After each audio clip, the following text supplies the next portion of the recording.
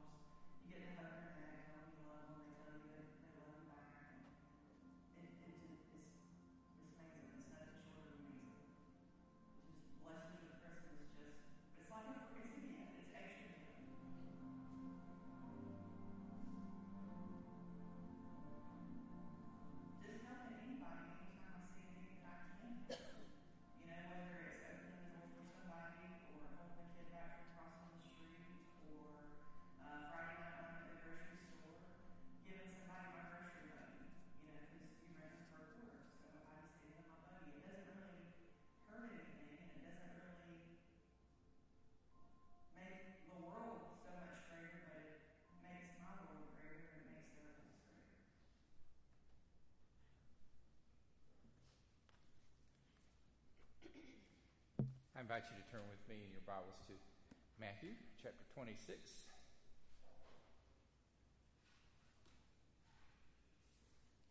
Let's share together verses 6 through 16 this morning.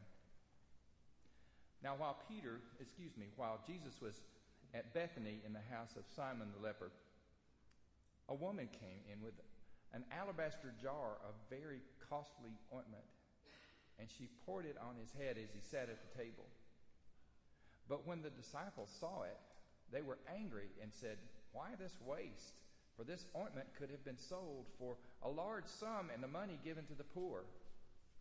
But Jesus, aware of this, said to them, "Why do you trouble the woman? She has performed a good service for me. For you always have the poor with you, but you will not always have me. By pouring this ointment on my body, she has prepared me for burial. Truly, I tell you, wherever this good news is proclaimed in the whole world, what she has done will be told in remembrance of her." Then one of the 12, who was called Judas Iscariot, went to the chief priests and said, "What will you give me if I betray him to you?" They paid him 30 pieces of silver. And from that moment, he began to look for an opportunity to betray him. The word of God for the people of God. Thanks be to God. Not so long ago, I went by and picked up my mom, and we went on kind of a sentimental journey. We went to see someone that was very important to our lives and who was a very important part of my faith story, I guess you could say. Her name is Miss Clara. And I've always called her Miss Clara from the time I was little. I know she's got a last name. Her last name's not Clara, and her first name's not Miss, but she'll always be Miss Clara to me. You ever have those people in your life? And we got to go see Miss Clara. Miss Clara's not doing well, physically speaking. She had a stroke a few years ago, and her body is greatly affected by that. She's mostly bedfast. Her eyesight has been going downhill for years, and she just can hardly see anything now. She has to know you by the sound of your voice is how she recognizes you. She has one arm that she can't use at all. She has one arm she just has partial use of. You got to get the picture. Everything in Miss Clara's life kind of has to be done for her, except for one thing. Miss Clara does her own praying. She has not slowed down in her prayer life, and I have been a benefactor of Miss Clara's prayers ever since I was a little kid. See, I grew up, she was in my home church and not my home community, and I grew up with her kids. She had 4 kids. We all grew up together. Miss Clara was our Sunday school teacher. She helped out with Vacation Bible School, the Christmas program, whatever had to be done. She was always there, and she would always come up to us kids, whether we belonged to her biologically or not, and she would take our little face in her hands, and she would say, "Now you're my boy or you're my girl, and I love you, and I'm praying for you." And we would wiggle out of her grasp, and we'd go on and do whatever we're going. But I look back and I think, wow, what would my life be like if it hadn't been for the prayers of people like Miss Clara?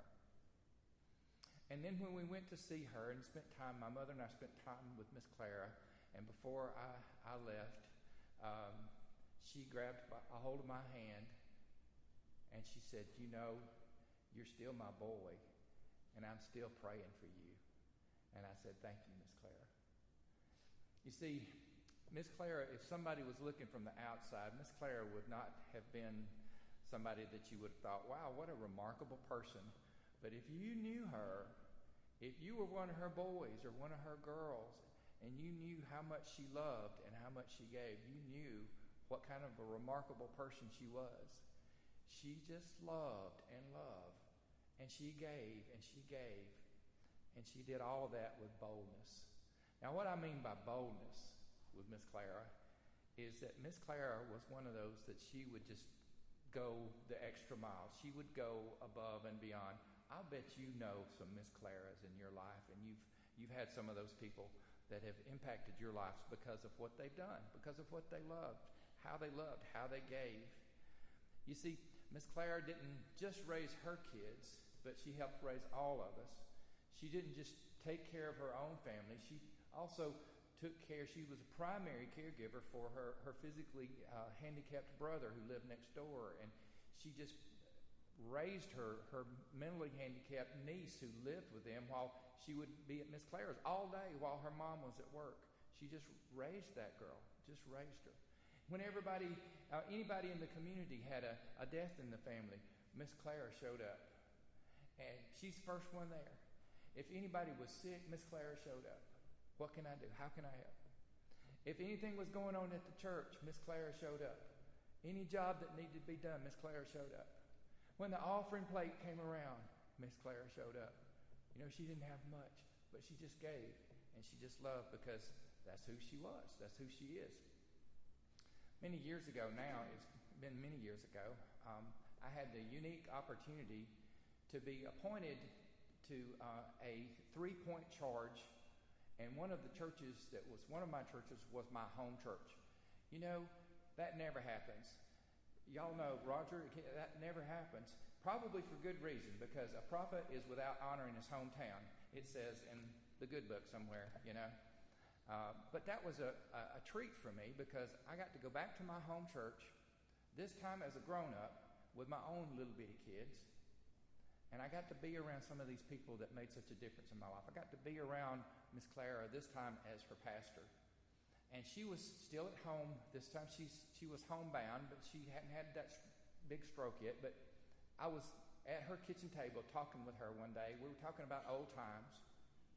And I just said, Miss Clara, I think back about when we were growing up, about all that you did and all that you gave for so many people. And I just wonder, how did you do all of that? And she just smiled at me. And she said, you know, Brother Sam, is what she called me, helping and giving were the greatest joys of my life. And I just wish I could have given more. I just wish I could have given more. Just above and beyond. Do you know somebody like that? That's above and beyond? Well, we see somebody like that in the scripture that we read, the gospel this morning, Matthew 26. Here's the setting. It's in a little place called Bethany, just a few miles down the road from Jerusalem on the road to Jericho. And it's at the house of a guy that Matthew calls Simon the leper. Now, he distinguishes him from all the other Simons. There are a bunch of Simons in the Bible. It was a very common name. There's Simon Peter, there was Simon the Zealot, there was Simon of Cyrene, Simon the sorcerer. Every time you turn around, there was a Simon. This was Simon the leper. I don't know about you. I would not want to be known as Simon the leper. Give me one of those others, Simon the shoemaker or something like that. But Simon the leper, oh my gosh. Leprosy was such a horrible disease. To be separated from everybody that you love, to have to cover your face and to yell unclean anytime anybody approaches you. What an awful disease. And Jesus must have healed him of his leprosy. And so he had a dinner party and he invited Jesus. And Jesus came and brought all of his disciples. And in the middle of dinner, this woman comes in. Well, you say, which woman? Well, we really don't know. Matthew doesn't tell us her name, but he tells us what she does, which is amazing, really. She brings this alabaster jar of very costly ointment, perfumed ointment. It wasn't the cheap stuff that's just made with olive oil and some spices. This was the very expensive stuff made of pure nard. And it was imported from India, and it was so precious and so expensive that it was usually passed down from generation to generation. And it was worth, another place in the Bible tells us it was worth a year's wages, this one bottle of ointment. Now, I don't know what your yearly income is. I'm not your accountant. But you know, so I want you to close your eyes for a second, and I want you to picture that number up in your head. Picture that number, whatever your annual income is. Okay, now open your eyes back up. You've got that number. I want you to imagine that you are holding in your hands a jar of ointment that is worth that number. Does it make you want to hold on tight? It makes me want to think, oh, I hope I don't drop this and break it. But this woman broke the top off of that alabaster jar and poured it on Jesus' head. And not just a little dab, like you would a very, very expensive perfume. The whole thing. Does that not make your head swim a little bit to think about what she did out of love and devotion to Jesus? Well, the disciples had a different kind of reaction. They got mad.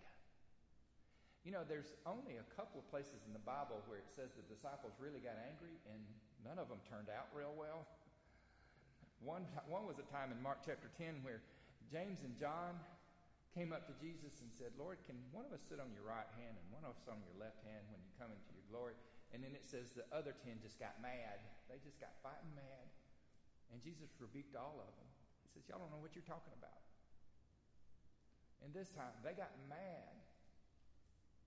And they said to him, well, why should this be wasted like this? Couldn't this have been sold? And couldn't we give this money to the poor? Well, they got a point, you know, if you think about it. That's kind of a reasonable question to ask, except that Jesus knew their hearts. You see, I think 11 out of the 12 asked that question because they were kind of embarrassed by this woman and her great show of love and devotion to Jesus. She had gone over and above what anybody would be expected to do. They hadn't done a thing. I mean, they'd really done squat. And here, she did this beautiful, wonderful thing. They're probably embarrassed. And it came out as being angry. And then one of the 12, Judas, we find in other places in the Bible, in the Gospel of John, Judas was the keeper of the money bag, okay? And we know where his heart was. It says in the Gospel of John that he used to take from the money. He had his hand in the till, so to speak, and he was thinking, boy, what if I could have gotten my hands on a year's wages in the money bag? What could I have done with that? And Jesus said, you've got the poor with you always, but you'll not have me always with you. And some people have tried to make Jesus' statement here as a justification for poverty. Well, you know, poverty is just going to be here. That's what Jesus said. You'll always have the poor with you. It's just the opposite of what Jesus meant.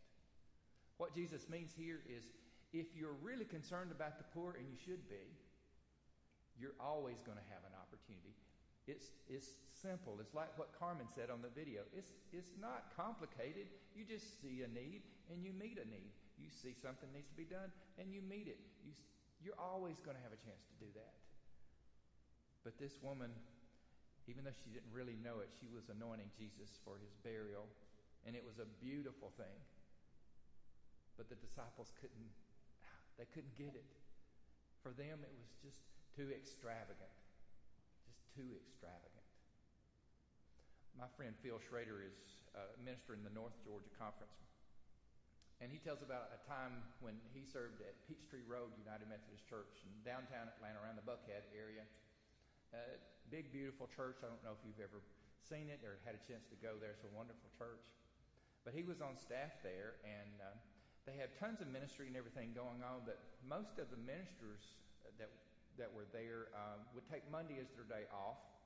And so some Mondays, Phil would be the only one there to take a call if someone called and wanted to talk to a minister. And one Monday, this guy called, and Phil, phone got sent to Phil. Phil answered, and this very grumpy man said, I have a problem with the pastoral prayer yesterday. And Phil said, well, I wasn't the one who prayed it, but what are your issues with the prayer, sir? And to himself, Phil was thinking, you mean you've got time to call the church on a Monday morning and complain about the prayer? You really need to get a hobby. But he didn't say that. We preachers don't always say everything that crosses our minds. So Phil, listening to the man complain, he said, well, whoever prayed that prayer yesterday said that God was extravagant. And, you know, that's not all right. God is just not extravagant. And Phil said, well, what do you mean by that, sir? And he said, well, I looked it up in the dictionary. And you know what it means? It means to go beyond reasonable limits. It means to be excessive and to even be wasteful. And God's not like that. And Phil said, you know, that's funny, but that sounds exactly like what God is like to me. Doesn't it to you? Isn't God above and beyond? And beyond any reasonable limits. Let me give you an example. You ever walk around in the springtime and look at a field of wildflowers? Just look. Wildflowers. I looked it up, and there's like over 1,000 different kinds just of wildflowers. It's just excessive. I mean, if we just had one or two kinds, that would have been beautiful. But it's just beyond any reasonable limits. Let me ask you this. I want to just get a show of hands just to make sure you're still awake out there today. How many of you ever take a drive up to Mentone in the fall when the leaves are turning pretty? Oh, if you haven't, you need to. It just takes your breath away. And I look at that. It's beautiful, more beautiful than just about anything you can imagine. You think, well, one or two colors would have been enough, God. I mean, but look at this. Man, this is just excessive. It's extravagant beauty. Did you know, and I looked this up too, 20,000 different kinds of butterflies. Butterflies. Every single one of them is a little flapping work of art. More than living down in the deepest, darkest part of the ocean where, human eyes hardly ever get to see, are over 15,000 different species of these exotic, beautiful, colorful animals that are just there. Just because God is just extravagant and bold in the way that he gives and the way that he loves. I guess the biggest example of God's just abundant, bold extravagance is found in a word that's we call the incarnation. And it's just a fancy way of saying the Word became flesh and dwelt among us. If you really want to know what God is like, the best way you can actually know is by looking at Jesus. Because Jesus was the fullness of God in human flesh. Look how he lived. Look how he just went beyond. Look at his extravagant life. I'll give you a couple of examples. The first miracle that Jesus did, he went to a wedding at Cana, and they ran out of wine, and then we know Jesus turned the water into wine. We say that so casually. Yes, Jesus turned the water into wine. But think about it. It wasn't just any old wine. It was the best wine that the host had ever tasted in his whole life.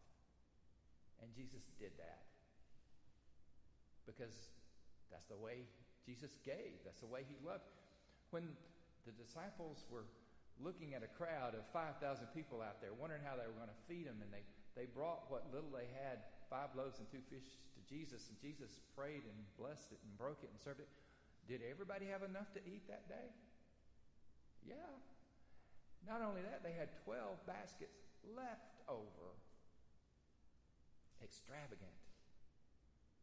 I could go on and on, but you get the idea by now, is that God has something to say to us when it comes to loving. God has something to say to us when it comes to generosity and giving. What he has to say to us is not just his beautiful creation around us, but more importantly, the life of Jesus Christ is what God has to say to us about giving. And what he has to say to us, you probably learned in Sunday school class, probably taught to you by somebody like Miss Clara. And I want you to say this out loud to me. It's John 3:16. I'll bet every one of us can say it. If you could say it out loud, say it with me. For God so loved the world that he gave his only begotten Son, that whosoever believes in him should not perish, but have everlasting life. I want you to land with both feet with me on the action words in John 3:16. God loved so much that God gave. God loved so much that God gave. He gave what? A lecture? No. He gave how much? Just a little bit? No. God's own self. Everything. Bold. Extravagant.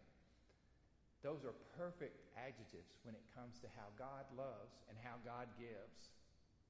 Bold and extravagant. Now let's just be real for a moment. What adjectives would be used for how our church loves and how our church gives? And let's bring this a little bit closer to home and look at our own lives just honestly and say, what if you had to pick one adjective that would describe the way that you love and the way that you give? Would it be extravagant? Or are we holding something back? You still with me this morning, or have I stopped preaching and gone to meddling yet? All right. Today is the kickoff for our generosity season. And it's really the one time of the year that we talk about giving. And we ask you to pray about and to look at the different ways that you can be bold, not only in your generosity, but in your spiritual growth, in your worship, in your service, in your hospitality. And this year we kind of did something different. We wanted to challenge our church leadership, our board of stewards, our leadership of our church, that before we ever sent anything out to the general congregation and asked you to give for the coming year, that we called our leadership together just for a special time, and we said, okay, we want all of us, our staff, our church leadership, to lead by example, and we asked our church leadership, our board of stewards, to be the first ones. And so we asked them, and I want to say I'm really proud of the way our church leadership has stepped up. And Matthew, can you put that slide up here? Here is what our church leadership did. Before we even appealed to the congregation, our church leadership has done, is it up there? Yeah. 26 families pledged that amount of money, which is about 28% of our budget is already raised before we even get started. Okay? And I want you to give yourselves a hand for that. That's a remarkable thing to do. And here's the challenge. All of us have got to get the rest of the way there. And this is important. And I know it's hard. I don't know why it's so hard for us to talk about money, but sometimes it is. But it's important for us to be able to give, because all of these things on this brochure, someone counted up and said there were over 50 different kinds of ministries and opportunities that we have, and all of it's possible because you give. Talking about giving is hard. It really shouldn't be. Jesus talked about it a lot. Sometimes with us it's hard, though. I have another friend, his name is Tony, and he's a minister out in Portland, Oregon. And Tony's one of those cool guys he's got a shaved head and a soul patch, and I don't know, he probably wears Birkenstocks and eats granola. He's a kind of a hipster guy, you know what I'm saying? He's really cool, though. And Tony meets with this group of men every week, and they have a prayer breakfast together. And it's in Portland, it's a very diverse group of men that meets. I mean, you have all different races and all different levels of education, different careers, different faiths and denominations. And Tony says they have the greatest time. They're always lively conversation, and they can talk about just about anything. They talk about even tough issues like race and religion and politics, and even tougher issues like sports. You know, they could talk about anything. There's one thing they can't talk about. You know what that is? Money. And I said, Tony, what are you talking about? He said, every time we talk about money, we always end up getting in a fight. I said, why do you think that is? He said, I guess it's because here in the same room, you have one person sitting on one side that might be a millionaire and one person sitting on the other side that might be on welfare, and we just get in a fight. So we just said this off limits. We're just not going to talk about it. Why is it so hard? I think maybe I heard someone say one time that there's a nerve that stretches from our wallets and reaches all the way to our hearts. I think Jesus said it this way, where your treasure is, there will your heart be also. I want to close by telling you another story that involves my friend Phil. This one is about his youngest son, Paul. When Paul was a little boy, and Paul is grown now, but this tells you how long ago this has been. When Paul was a little boy, Paul's birthday was in November.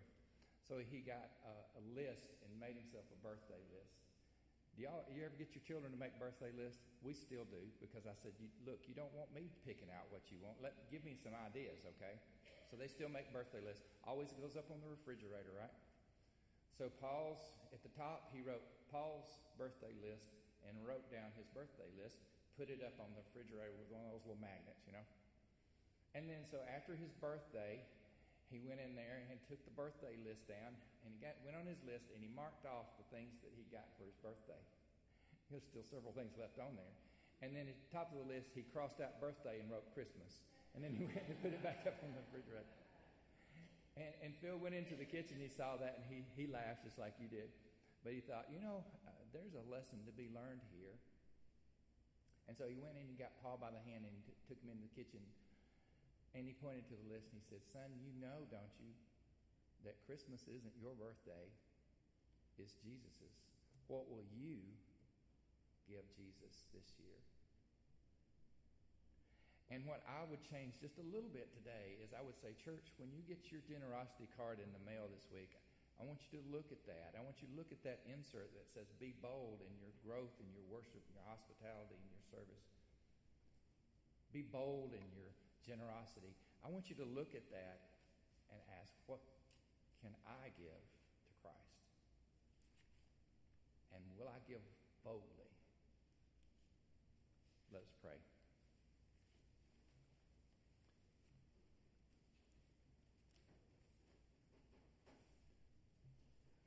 Oh Lord, when we think about what you have done for us, when we think about how you have loved us, I pray that our hearts would not only be filled with gratitude, but also awed and challenged, so that we would not walk away like Judas and say, what will you give me? But that we would be like that woman whose only heart was, what can I do for you, Lord? In Jesus' name I pray. Amen. Our closing hymn is number 389. It's a